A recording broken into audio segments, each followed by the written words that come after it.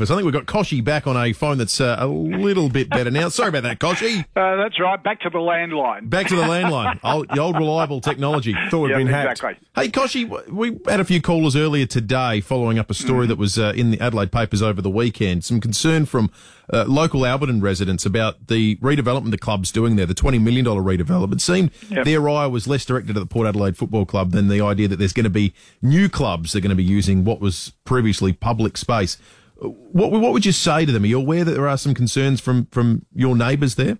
Yeah, absolutely. We've been talking to them for quite a while. We had a community engagement session on the 16th or 15th of February at Cheltenham Community Centre, and we had a number of residents there. We've letterbox dropped all houses within 100 metres of the club, and we've got another one this Wednesday night at the club as well. So it's been really inclusive, and what we're doing is we're upgrading our facilities in the current training facilities. Remember, we've been there for 140 years, so we're not changing what the area is about. We're extending it. We're upgrading change room facilities to prepare for AFLW, which is really important. We're adding 2 indoor basketball courts and also a soccer field, which will include the derelict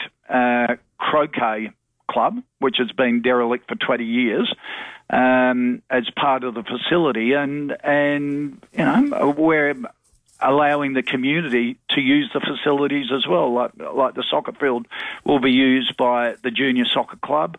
The basketball courts will be used by juniors of an afternoon and a night for kids sport. Along with that, we've improving the car parking as well. So, you know, we're very inclusive in the way we're doing it. We want suggestions. It's been all very transparent. The council is very supportive. Our 60,000 members are very supportive of us going forward. So, yeah, if people have got concerns, come to this Wednesday night if you didn't come to the previous one. And we've got a whole series of community meetings. But, you know, opening our facilities to the general community, I see as a really good thing. That's what facilities should be all about, I think, being part of the community. And as I say, we've been part of the community at Port Adelaide and at Alberton there for 140 years. Yeah. Hey, Kochie, one thing I used to remember living in Sydney in the late 90s is house prices ahead of the Sydney Olympics were really starting to go berserk. Was the lament back then, and I think it's definitely true now, so many people go, how can a young couple in their late teens, early 20s who've just started working in an average paid job get into the property market? It feels like that's happening here in South Australia right now too. It is, but if you look at the facts, the financing of a property now is cheaper than it was when I was paying 17% interest on my mortgage 25, 30 years ago, because interest rates are so low. So repayments as a percentage of your income are actually the lowest for 20 years at the moment. So, and that's all because of this window we have at the moment of low interest rates, and being able to lock in those low interest rates. Like there's a massive war going on between the banks at the moment for 2 and 3 year fixed home loan rates, which are down to 1.8%. That's from the big banks. Now, for a 4 year fixed rate home loan, so you fix it so you don't get surprised with any interest rate increases, so you can budget on it. That's what I recommend to most first home owners. And you've got surety of your repayments.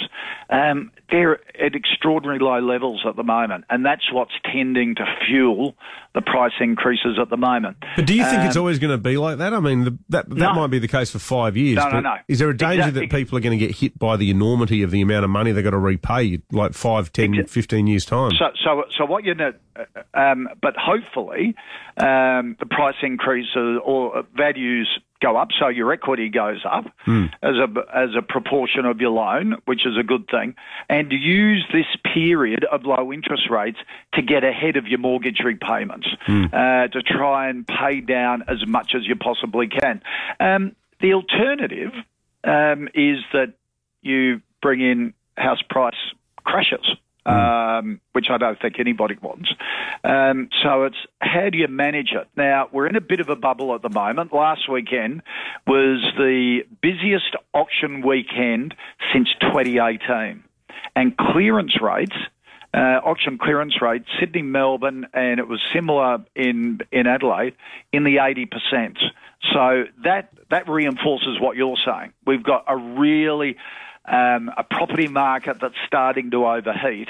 Most of the analysts are expecting that to cool down in the second half of the year because more stock will come on, and also the regulators are having chats with the banks saying, you just be careful of your lending policy. Make sure anyone who borrows can handle the loans. It's great advice because it's explosive here in Adelaide at the moment, the real estate market. Kochie, appreciate your time, mate. Good to speak to you. Good on you guys. Thank you. Dave.